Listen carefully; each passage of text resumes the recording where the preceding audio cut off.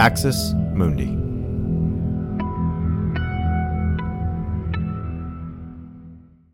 You're listening to an Irreverent podcast. Visit irreverent.fm for more content from our amazing lineup of creators.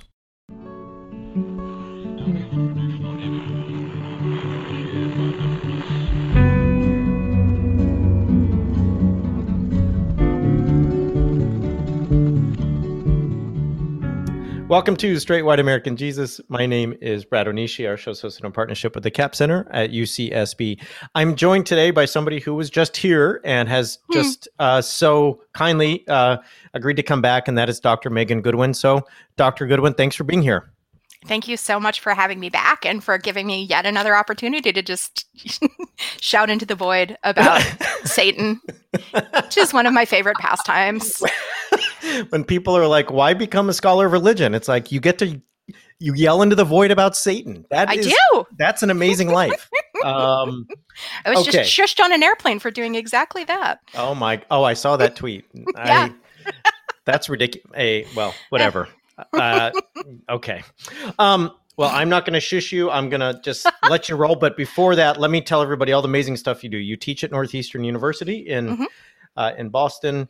You are the co-host of Keeping It 101, which we talked about last time, is an amazing podcast that introduces people to the study of religion.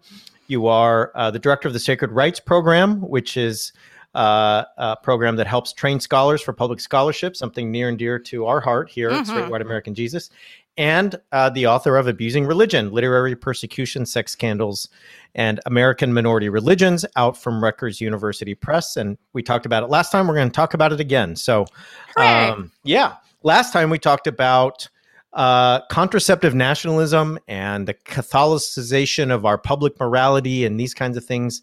Today, we're going to talk about something else, and that is the Satanic Panic. And so let me just ask you, you know, in the book, there's a great chapter on this, folks. If you have not got the book yet, go get it, because in the book, you really start us off with some kind of, some sort of, I don't know what they are, facts or sort of quick little nuggets about the Satanic Panic. So before I even tell people or have you tell people the Satanic Panic, before we even get into like, what is it? When did it take place, and what kind of resources were put into investigating it? Oh my goodness. So the Satanic Panic happens in what I like to think of as the long 1980s, both because it's accurate and because it really bothers my historian friends. So the book that I focus on gets published in 1980. And let's see, the FBI releases its report saying, golly, we've looked for a long time and we can't find anything. In January of 1992, but we have a cultural and particularly a white feminist investment in this idea of ritual abuse that lingers for another couple of years and also hops the pond. So we see some of this in the UK, but it's roughly like 1980 to mid 1990s. And resource-wise, well, the best known satanic ritual abuse criminal investigation lasted almost a decade and was, at its height, the longest and most expensive criminal trial in U.S. history. The FBI spent almost $1 million trying to prove that some sort of global satanic conspiracy was attacking, again, mostly white women and children. Millions were donated to organizations like Believe the Children, and ultimately, we have no evidence that any sort of organized satanic effort to pervert and murder American children ever really existed. But people are still selling books about it, and, you know, QAnon brought it back. So, yeah.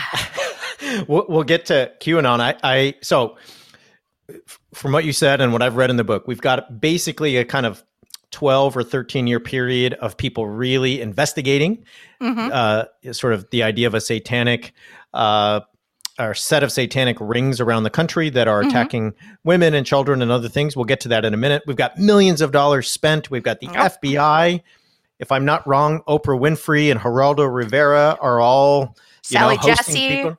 Yes. Absolutely. We'll get to this too, but Jesse Helms did get the entire U.S. Senate to agree not to give tax breaks to anyone who served the forces of evil in the year of someone's Lord, 1985.